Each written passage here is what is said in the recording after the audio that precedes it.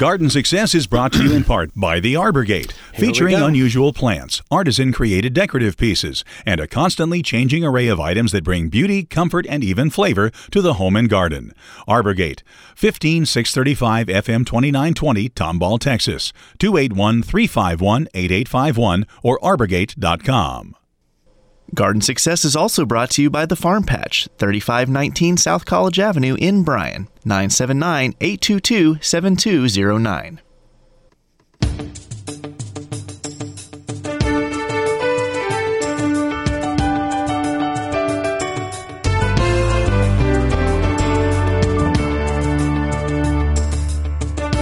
Welcome to Garden Success with Skip Richter, the show designed to help you have a bountiful garden and a beautiful landscape.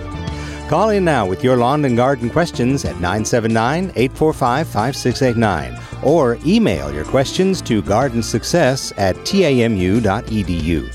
And now, Texas A&M AgriLife Extension horticulturist Skip Richter. Well, hello and welcome to Garden Success. This is a call-in radio show and we look forward to talking to you today. So let me give you a number. So you can call in. It's 845-5689, 845-5689, or by email, you can reach us at gardensuccess@tamu.edu, gardensuccess@tamu.edu. And if you're emailing, you can also send photos. Sometimes if you're wanting a plant identified or a bug identified or something like that, it helps to have a photo. Please make sure it's in good, sharp focus. If it's fuzzy, I'll give you a fuzzy identification. And it also, before you send it, just check it and make sure, but attach it to your email because it's much easier and faster for me to take a good close look at when it's attached rather than embedded into the text. Well, we finally got some of that cool weather we've been waiting for, and as a result, a lot of our warm season things are not so happy out there. The okra plants are probably not growing very much right now, for example, and some of the warm season crops in the garden are on their way out. They're not going to die until we have a frost, but their productivity goes down. But it's time for the cool season garden. We began planting that back in September. But the cool season garden includes a lot of wonderful vegetables, including a lot of the leafy greens that we grow. And all those blue-leafed vegetables, we refer to them as cold crops or cruciferous vegetables. And that would be things like broccoli and cabbage and cauliflower and kale and kohlrabi, lots of cuss-sounding vegetables. Kohlrabi, I said cauliflower. What am I leaving out? I'm sure leaving out some. But those kind of vegetables love cool weather. They also love mildly warm weather. And so in order to get the most you can out of them, we need to get them planted quick. We're right at the tail end of the best time to plant them. You can plant them all winter, but they're not going to move as fast if you wait until it gets even colder to plant them.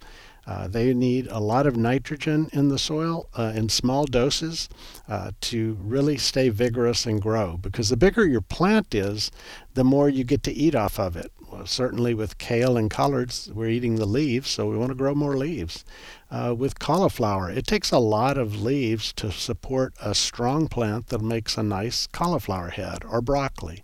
Broccoli is another example. So we want to give them not a large dump of nitrogen at one time, but small amounts every few weeks, just a little boost to keep them growing, unless your soil is so rich that they're already growing rapidly. But that's one of the keys to success for those plants. Try to avoid ever letting them be stunted or stressed in some way, and you have really good results as a result of that. If you're fortunate enough to have some artichoke transplants, if you find some, or maybe you bought seed and are planting your own, now's the time to set out transplants of artichokes, not seeds, but the transplants themselves. They'll grow through the winter. If we have a cold winter, you'll want to cover them up when it's going to be a very hard freeze. If it's a normal winter here, you may cover them up maybe once, maybe twice at the most, and they'll carry on into spring when you enjoy the fruit of your labor, the artichokes themselves. This is a good time to plant the cool season leafy greens. So the big ones for that would be spinach and lettuce. A lot of people love growing spinach and lettuce. but also some of the less common leafy greens like arugula, also called roquette, or you could plant corn salad or buckhorn plantain or some other leafy greens that we don't use very much, but they're good. And it's also the time for a lot of the Asian vegetables, and those are another crop that just doesn't get planted enough in our Texas gardens. They grow fast, they're easy to grow, and they're fun. They're often, most of them seem to be related to cabbage in one way or another that we're planting at this time of year. Not all, for sure, but a lot of them. So things like bok choy would be going in. The Chinese cabbage, which if you haven't had it before, it's kind of like a cross between a head of lettuce and a head of cabbage. So it's got a bit of a cabbagey flavor, but not so much. In fact, it's mild enough as a cabbage that you could even put it in a salad in larger amounts, and it would do well. It's really easy to grow. Bok choy, like in 28 days, you can have a harvest from your bok choy. That's one of the fastest vegetables we have. There are many others. There's mizuna, different types of mustard, finely cut leaves that are popular in Asian greens as well. Let's see, the tatsoi is another one that's good. And then there's the radishes, the large radishes. We're not talking about the little red things that are fairly hot, but these are larger. They may be round and look more like a turnip, or they may be long. And in fact, they can be, 8, 10, 12 inches long on some of them. Many of those are mild, not all, but many of them are mild. So if you grew up hating radishes because of the hot peppery flavor in the mouth, you might try some of these milder Asian radishes. They really grow well, and they do well for our gardens. So those are some of the things we could plant. It's a little late now for planting the cool season peas, but green onions, multiplying onions, we could still put those in the ground. And so I hope that you will give it a try. If you don't have room for a garden, at least try a container. You can grow a lot of things in a container. My favorite container for growing cool season vegetables is a wheelbarrow. I know that probably you never thought of that before, but it makes a great container. It holds a lot of soil, so you can grow more in it. You can drill holes. You need to drill holes in the bottom so it drains well, and then just park it out in a sunny spot. And when we have one of those very cold nights like we did this past year, you just run it into the garage, close the door, and when it warms up a little bit, you put it back out again. I had a wheelbarrow one year that grew broccoli. It had bok choy and lettuce and spinach and even some kale all in one wheelbarrow. So that's a salad on wheels. A great way to grow. And for those of you who don't have room for a garden, a container is just a really good option. You can put a container anywhere there's a good sunny spot and grow a lot of good things as a result. Our phone number is 845-5689, 845-5689, or by email at gardensuccess@tamu.edu. Garden Success, it's one word, at tamu.edu. Let's go to the emails. We had a question from Ed with some pictures of his citrus trees.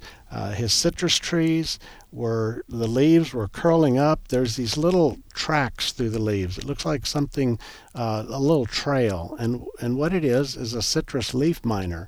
And citrus leaf miner eats in between the top and bottom layer of the leaf, and it makes this little trail that's just as thin as a thread on one end and gets fatter on the other. And as the leaf miner grows and gets bigger, the trail gets bigger, and that's what's happening. They can really make an ugly leaf by their feeding.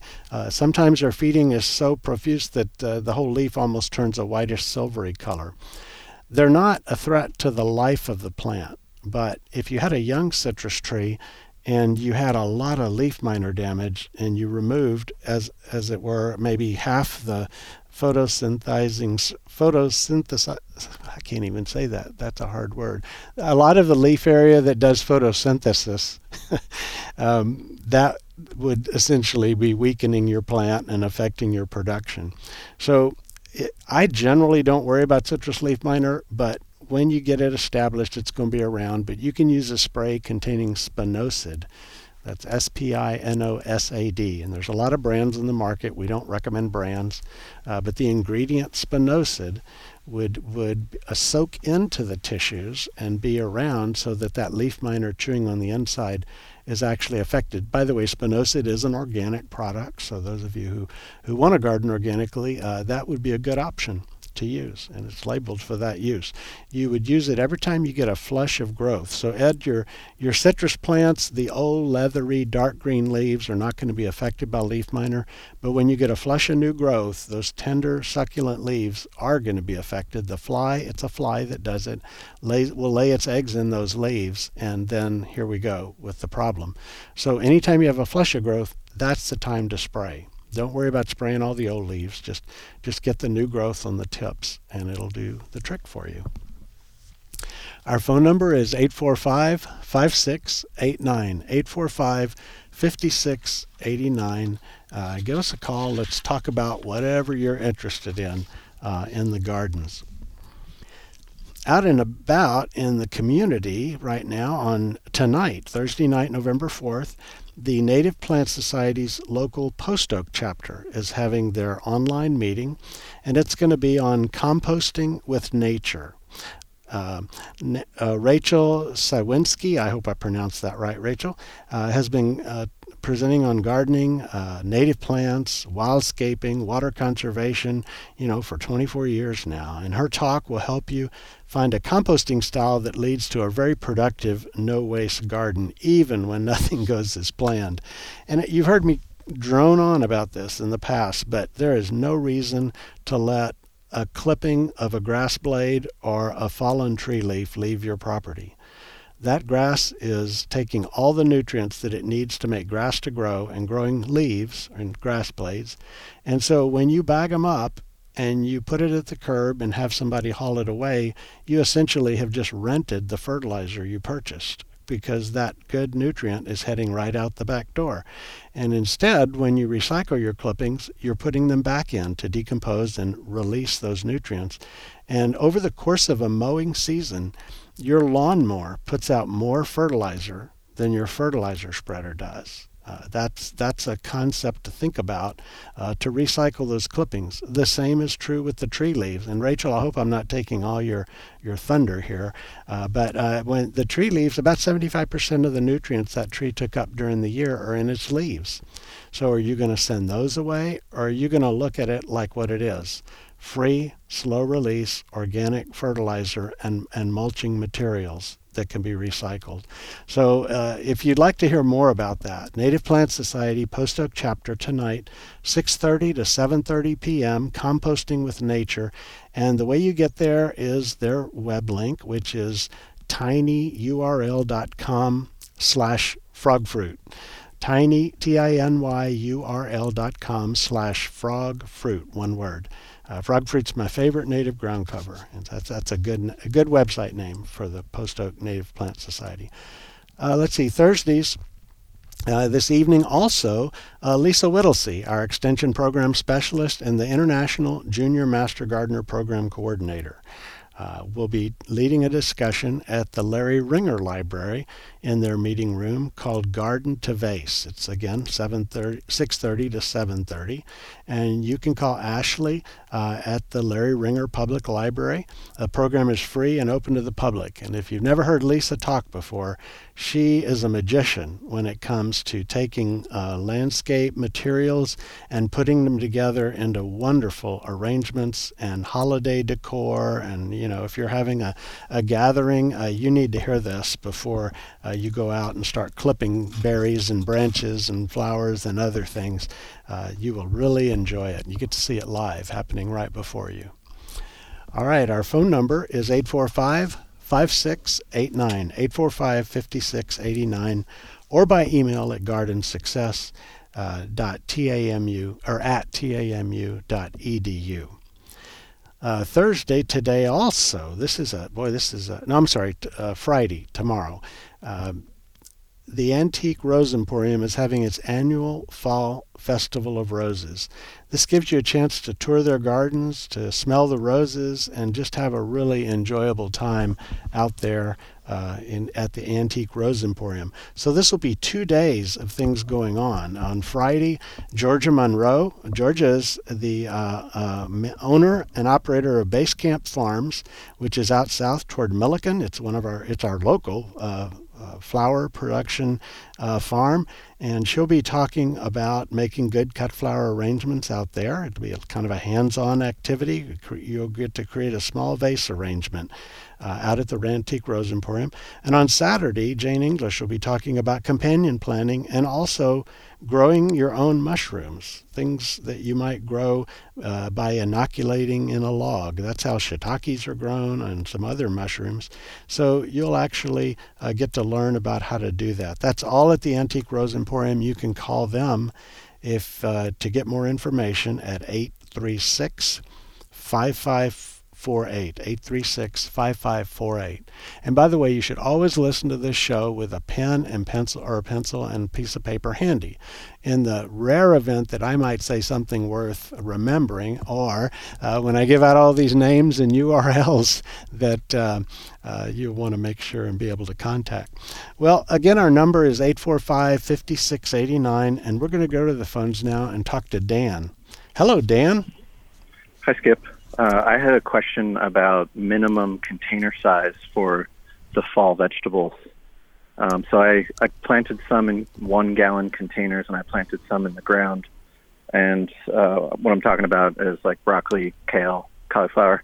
Mm-hmm. And the ones in the ground are more than twice the size than the ones in the containers. Yes. So what would you recommend as a minimum size for a container for any of these types? Dan, that is a great question, and you are very wise to be asking it as you observe those things, because we can grow a lot in containers, but we need to have adequate soil volume. In the ground, that broccoli plant has a root system reaching out way past the edges of the broccoli plant and going down fairly deep, in fact. When you put it in a container, the whole root system is dependent on that small amount of soil in the container for all the water and all the nutrients that it gets. Now, in the summertime, when the demands are high on our container vegetables, we're watering once, sometimes twice a day if the container is not adequately sized, and we're fertilizing often as well. In the cool season, it's not so much the case because the demands are lower, but still, it's always better to have a larger container than a smaller one. And what happens, and this happens to me, you're remembering to water all the time, and then something happens and you forget to water one day. And when you get back to it, they're starting to wilt, or they're stressed, even if it's not visible. And that plant, its growth and production is decreasing because of that. And you can water and fertilize and get them going again, but you've lost ground in the process. So getting directly to your question for cool season, if I were growing something smaller like a lettuce or a spinach plant, you could probably do that in a 1-gallon container, but I think you'd be better with 2.5 gallons. If I were growing broccoli or cabbage or kale or any of those vegetables that are going to get up to knee high maybe, I would want to have a 5-gallon container or even larger than that. And then you want a good quality soil mix that holds moisture and nutrients but yet drains well. You want drainage in the bottom of the container because that can lead to problems. And you want to fertilize regularly in small doses. I generally don't recommend the soluble liquid fertilizers. They're organic and they're synthetic types of that, but I generally don't recommend them because that's a more expensive way to put out nutrients and it doesn't last as long as a granular would. But in this case, I think it would be a good idea to be boosting them along with a very dilute, follow the label, very dilute mix every time you water. And so that would kind of help get them going. And I think you would not see that dramatic size difference. Okay, great. And if some of them have bolted, are they done for, or are they still going to produce? We're talking about just broccoli here?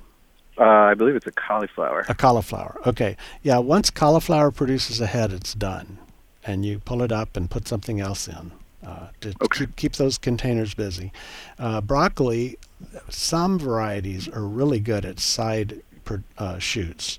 You cut the main head out and you get all these little side shoots of broccoli, so you get to keep harvesting for a while. You don't get as much as you did from the main head, but you still get more. Some varieties of broccoli are not as good at that. They produce the main head, but not as many side shoots. So it kind of depends on the variety that you're growing. You don't happen to remember from the tag on that, do you? I have it right in front of me. And it's good. Waltham 29.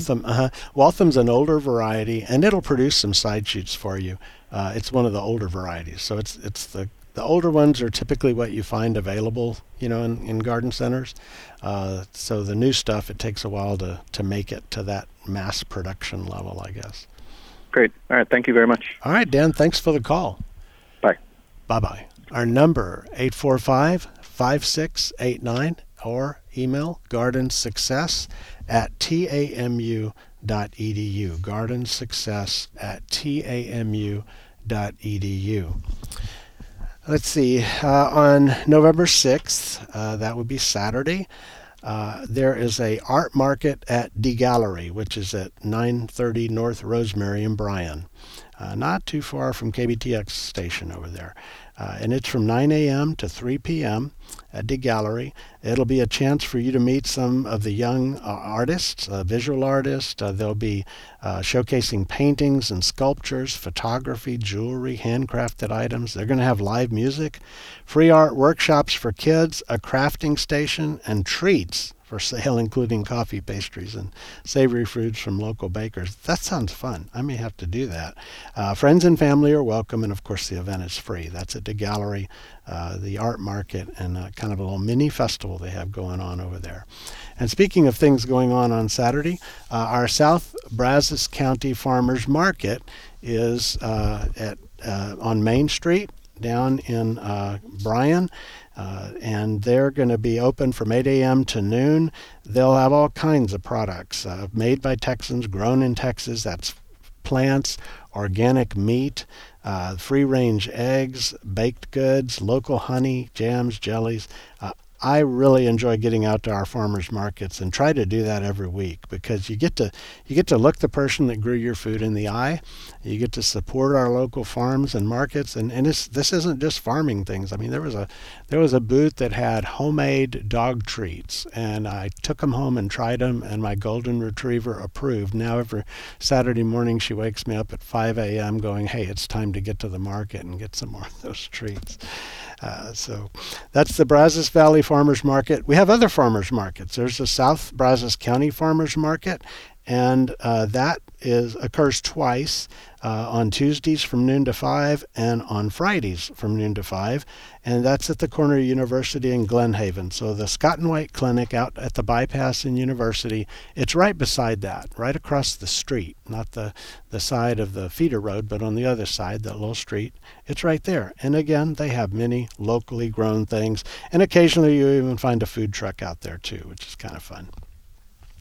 All right, let's go back to the phones, and our number again, 845-5689, and we're going to talk to Mark. Hey, Mark. Howdy, Skip. How are you, sir? I'm well, thank you.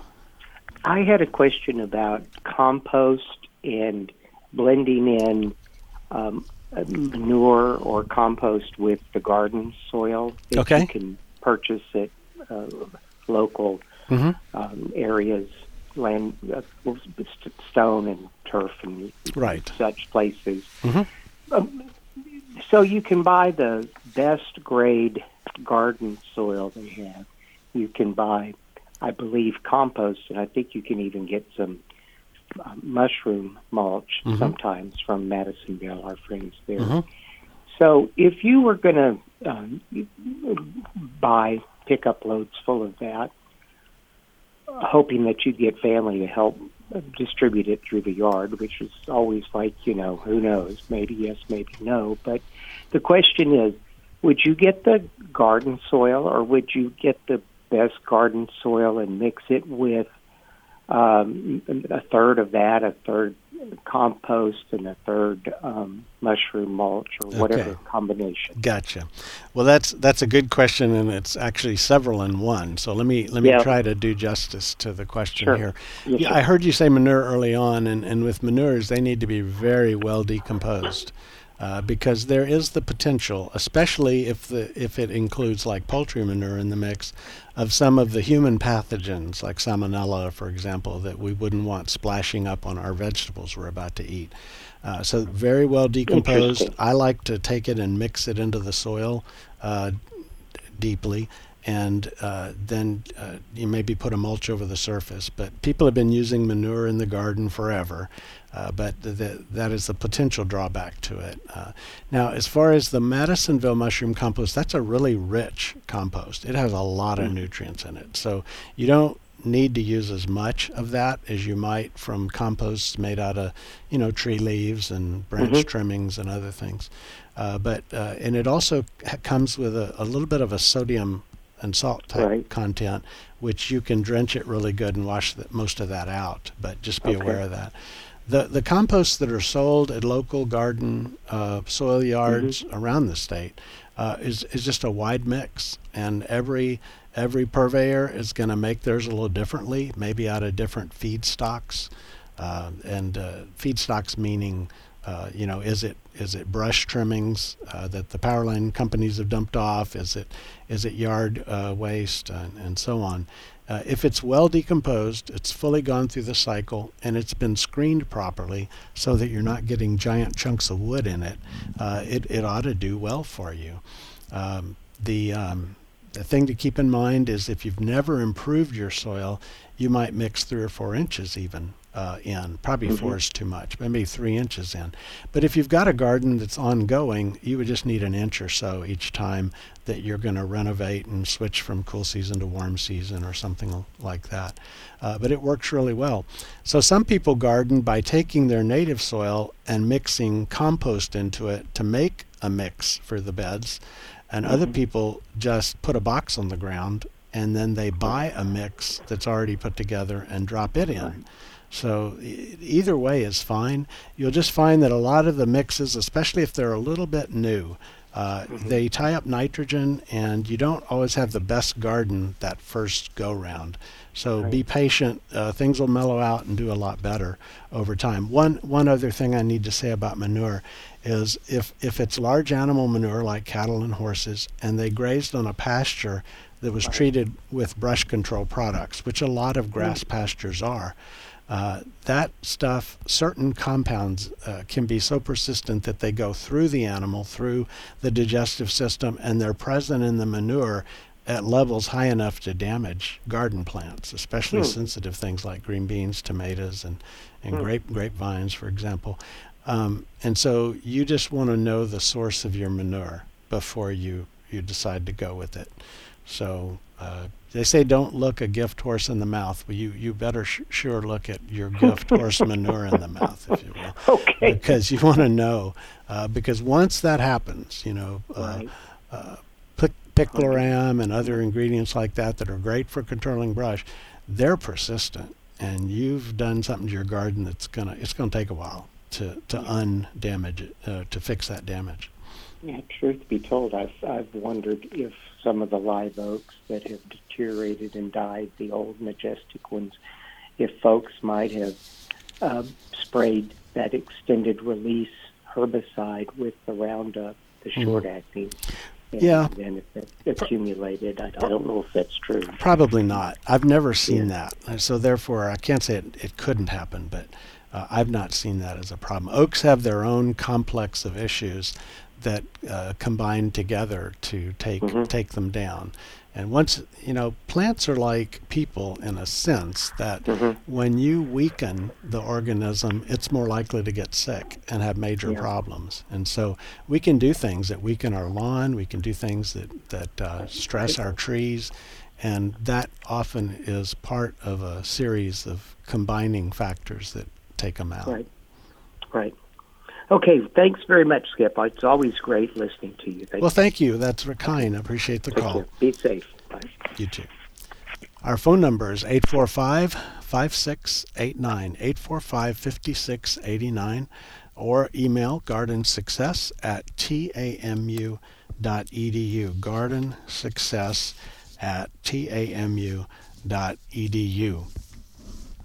I want to go back to the emails since we're talking about email, and we had one from Annette. Annette is asking about mushrooms. She sent several pictures of mushrooms, and there's some little kiddos that are in a school maybe or other setting where children will be around that are around. And the question is, are these poisonous or not? And I'm gonna first say that I have no idea. I am not a mycologist, and looking at those mushrooms, I can't tell you. But then I'm going to give you the big answer for everybody that has mushrooms in the yard and everything, and that is don't take a chance. There's two sayings that I think tell the story well. One is that there's old wild mushroom eaters, and they're bold wild mushroom eaters. Bold wild mushroom eaters are adventurous. They look at it and give it a try, see how it is. But there's no old, bold wild mushroom eaters. The other one is all mushrooms are edible, some only once. So I would never take a chance with children around mushrooms and wonder. I would never, if you like to go out and gather the truffles of the forest and things, that's fine, but you sure better be very well trained, because it's not like all of them out there are going to kill you, but there's some that can. And so you want to be really careful with that. So Annette, I would not get anywhere close to that one for sure. But thanks for the question, because I think that's something other people have probably wondered about as well. Rosemary emails about where can I buy crepe myrtles here locally, and is this a good time to plant them? This is the best time to plant them. Any woody ornamental or perennial that's cold hardy in our area, planting in the fall gives them all winter for the roots to settle in, to begin to grow, to begin to establish, so that when hot weather arrives next year, you've got the best plant possible for tackling and facing that stressful time. So yes, plant them now. They're available around town. Different garden centers have them.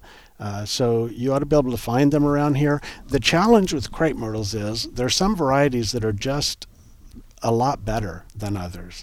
Varieties that have more powdery mildew resistance. That's a disease that attacks crepe myrtles. And if the crepe myrtle variety has a Native American tribe name, something like Arapaho, or something like Natchez, that has been bred by USDA to be mildew resistant. So that's a clue. There are others that are mildew resistant, but that's one clue. I have a list online. If you go online and you Google my name, Skip Richter, and crepe myrtle, somewhere near the top will be a list that Dr. Parsons and I in San Antonio put together years ago. It's an old list. It needs to be updated, but we have them listed by height, by color, and disease resistance as well. So you can look through there. I know that we need to update it, because you're going to see one, oh, this is the perfect one, and then you can't find it, and I'm sorry for that. But you want to pick your crepe myrtles, first of all, disease resistance. Second, you want to pick them by their mature height.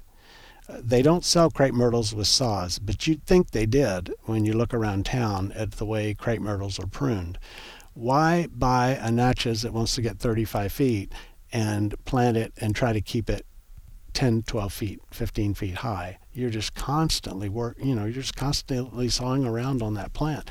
Why not plant one that gets 12 or 15 feet high? And there are crepe myrtles that get 2 or 3 feet high at the most. And then there's, of course, the types that get larger. So if you look at that chart, it'll give you the idea, because we have pictures of them, and you can look. You can go down to the height you want. You can say, ooh, I like lavender, and pick a lavender colored one, which is kind of different.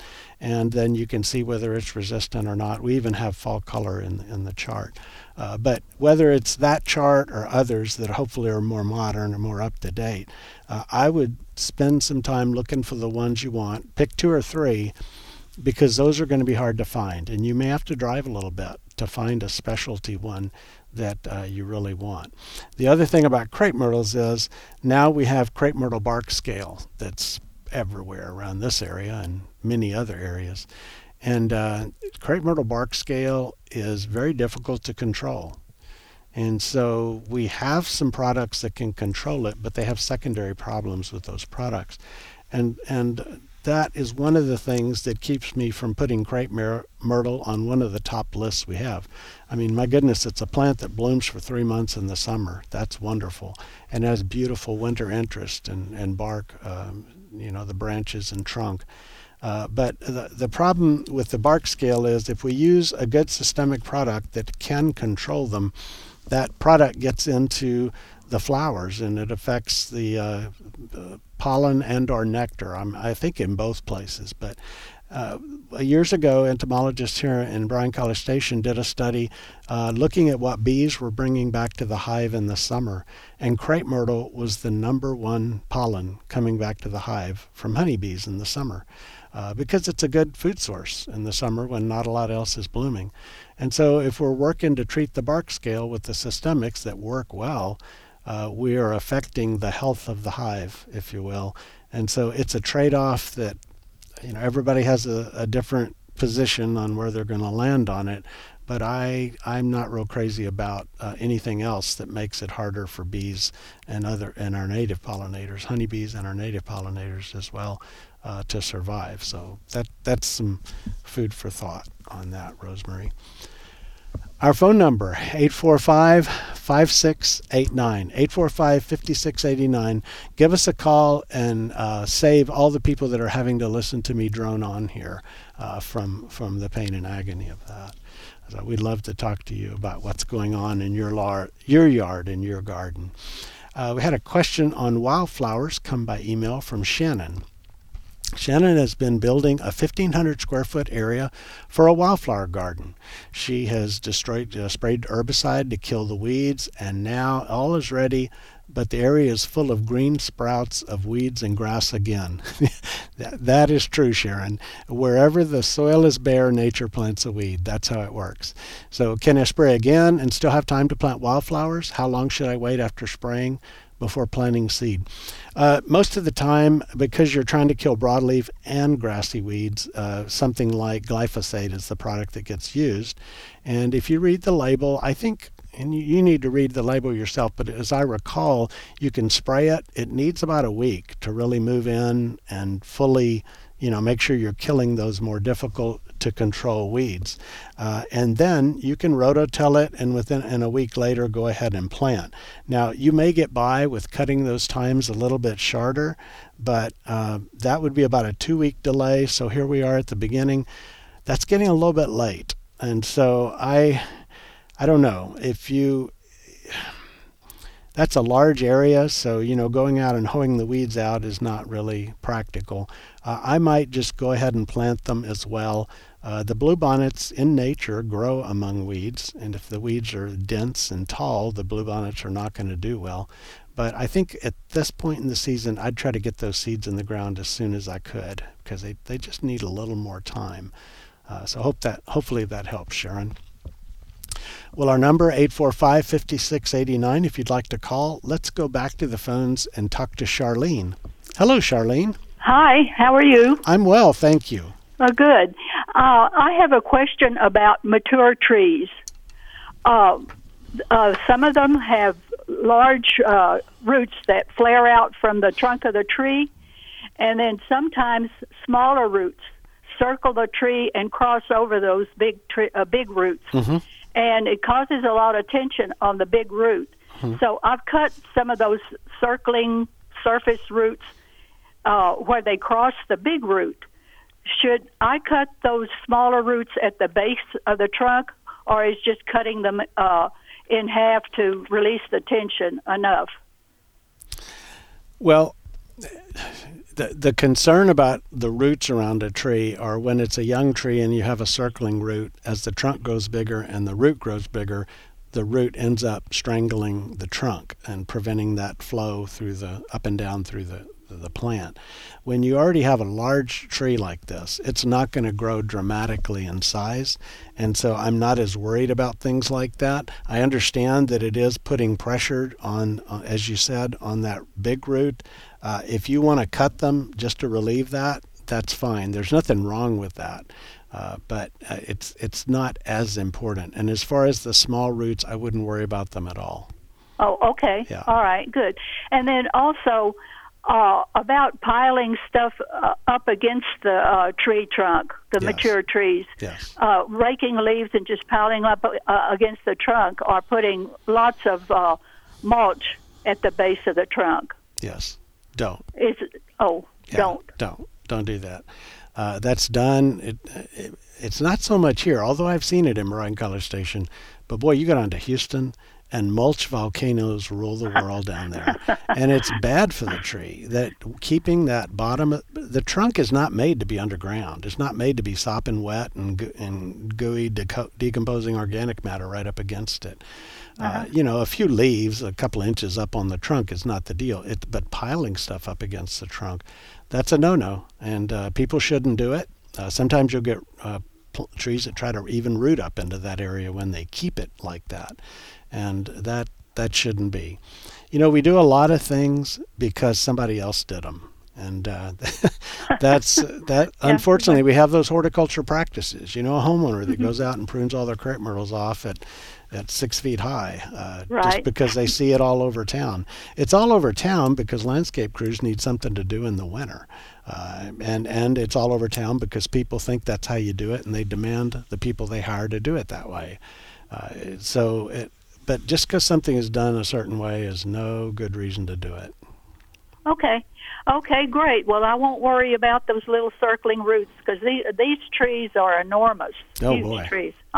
Well, you are fortunate to have a tree like that. And okay, thank you. Yeah, Maggie, thank you for the call. Okay, bye. Bye-bye.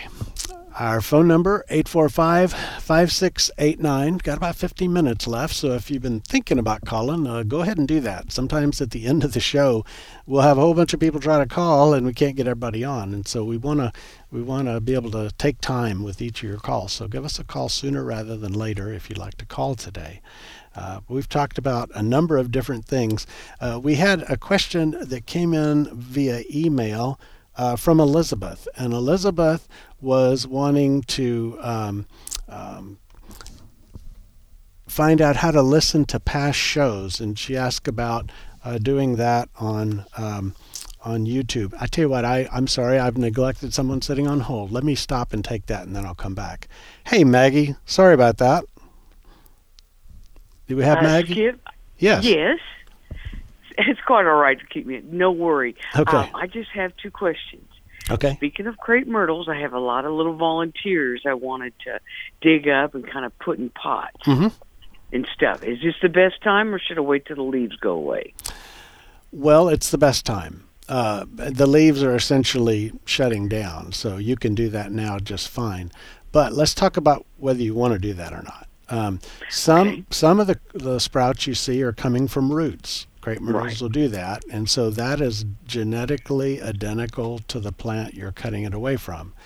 But if it's a seedling, then it's not. And when you're breeding varieties, whether it's a new peach or a new crepe myrtle, they'll go through 10,000 and more different seedlings to find one that is truly the superior one.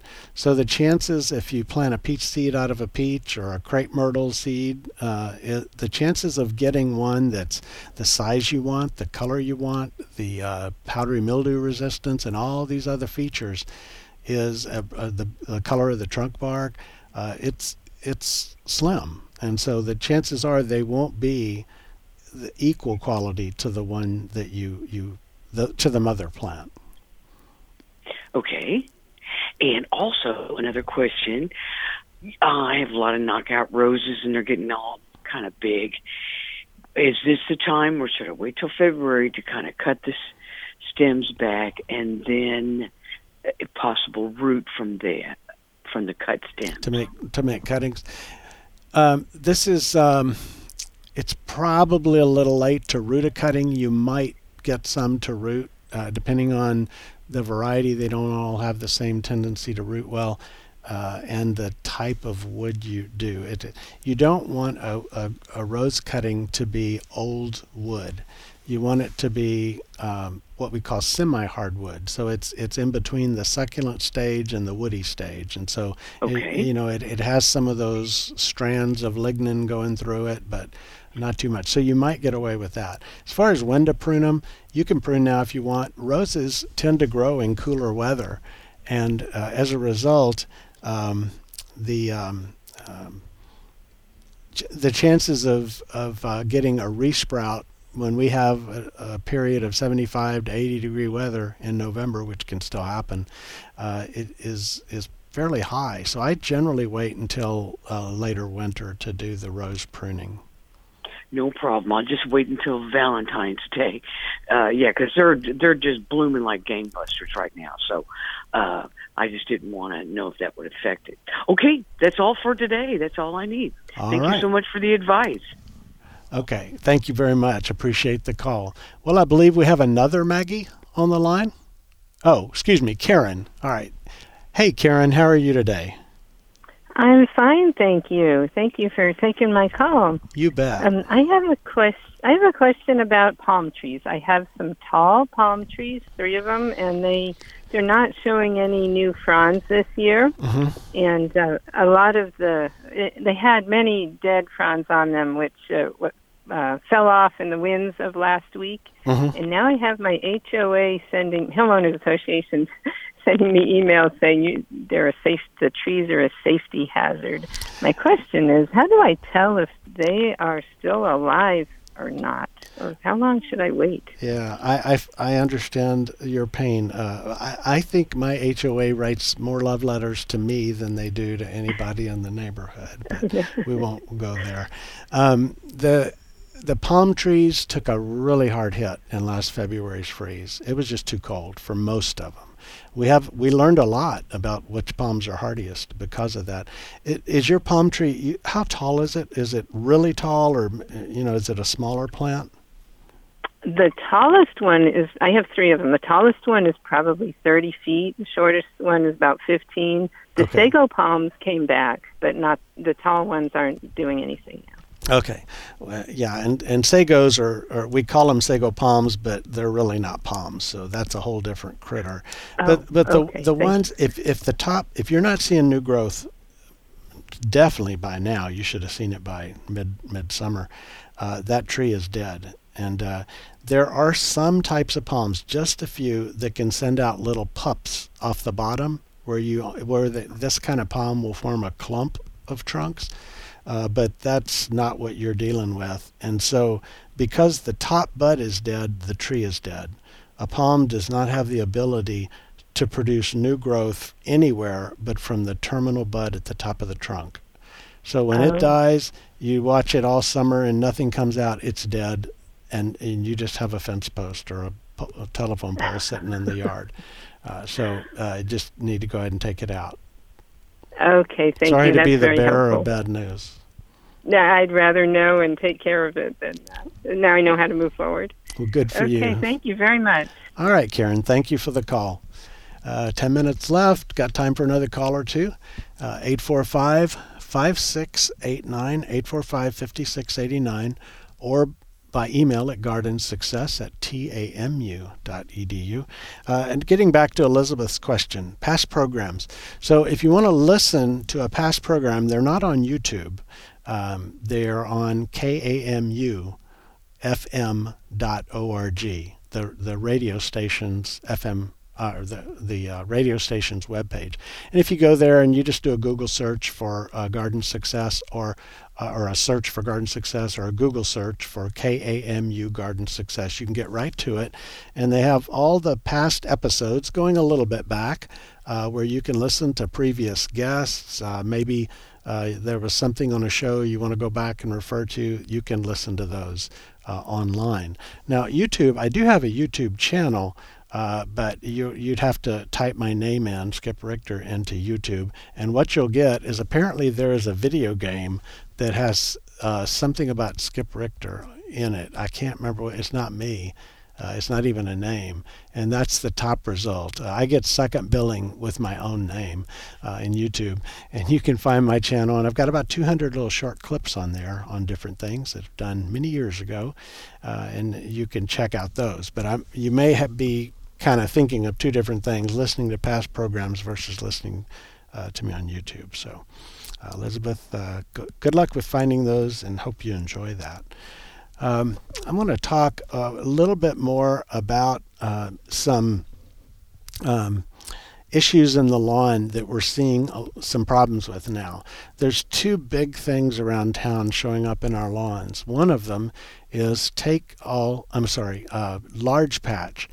Large patch makes those big brown circles, and we've been seeing them for a few weeks now. It is a Rhizoctonia fungus that loves milder temperatures and wet conditions. And if you fertilize your lawn a lot, it seems to be worse. Either that or the circles just show up really well in bright green grass.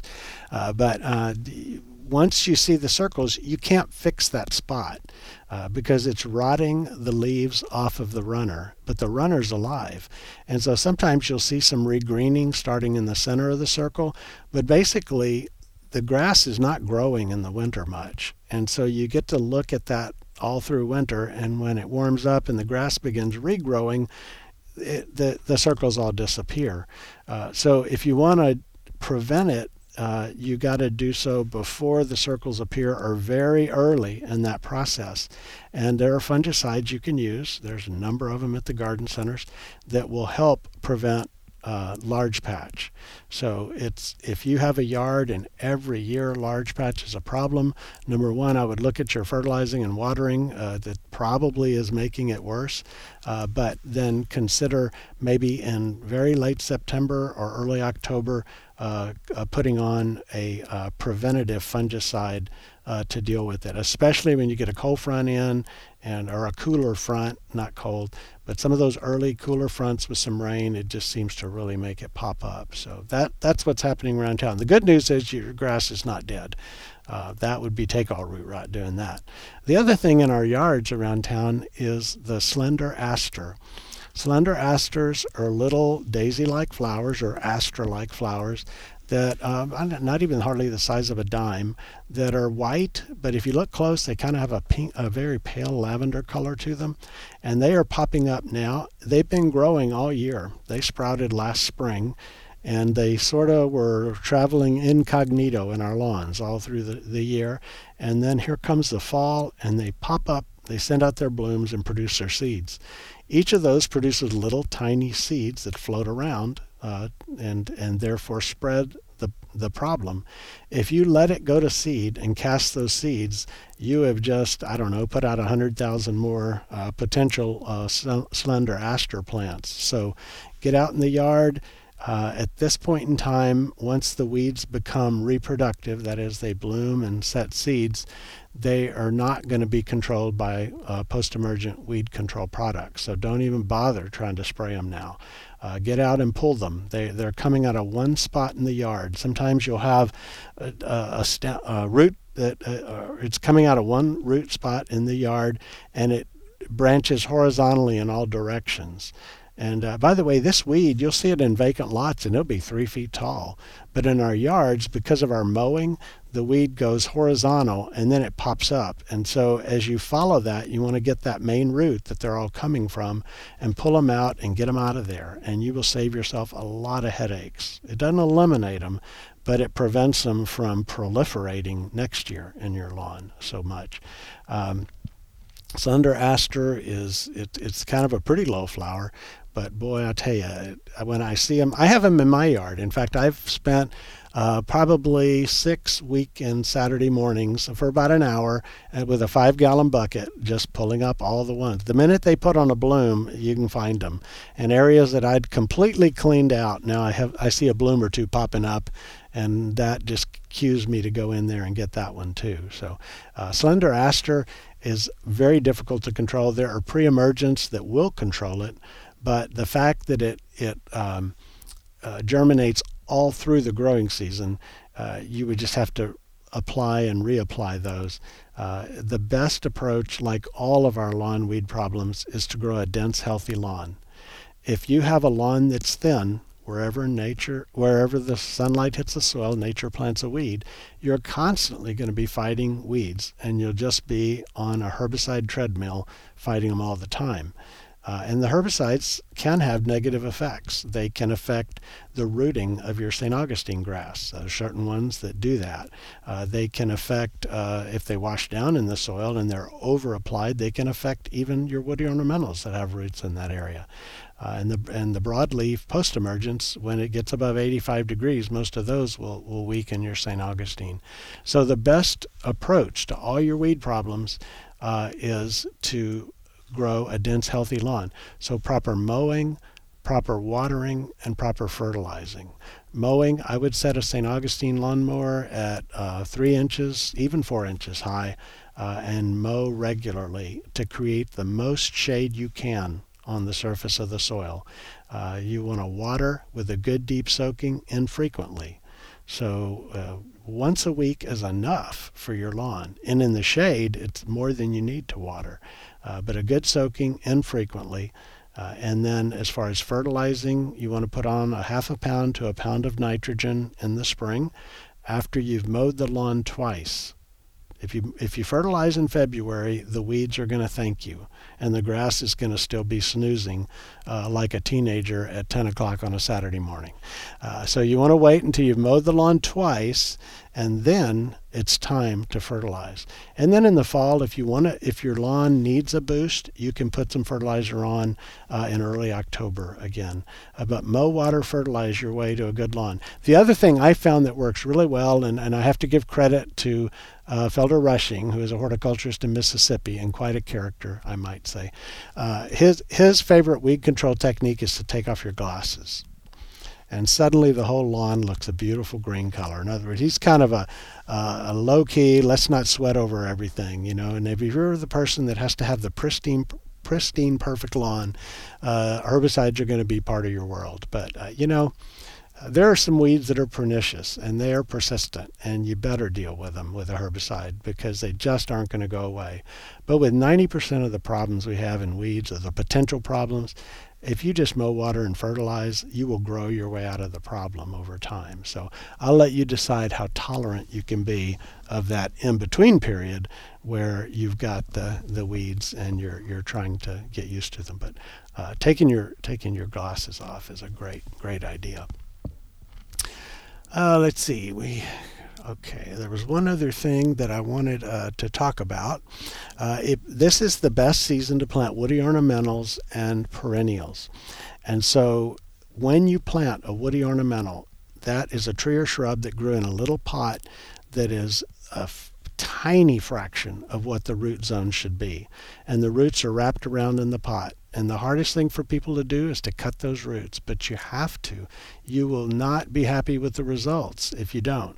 So in 3 or 4 places around that cylinder of roots, after you've pulled it out of the pot, use hand pruners or a box cutter knife and just cut down vertically through all those roots. Within 3 weeks, when it's in the ground, you will have new roots, several roots replacing where one root was, and they'll be growing out into the soil, and your tree will have a chance of survival. So don't hesitate to cut those roots. The tree can survive. It won't hurt it, and especially because you're fall planting it, it'll do just fine. Well, you've been listening to Garden Success. We're here every Thursday from 12 to 1 to answer your gardening questions. In the meantime, if you'd like to send us an email to answer on the air next Thursday, gardensuccess@tamu.edu. Have fun in the garden.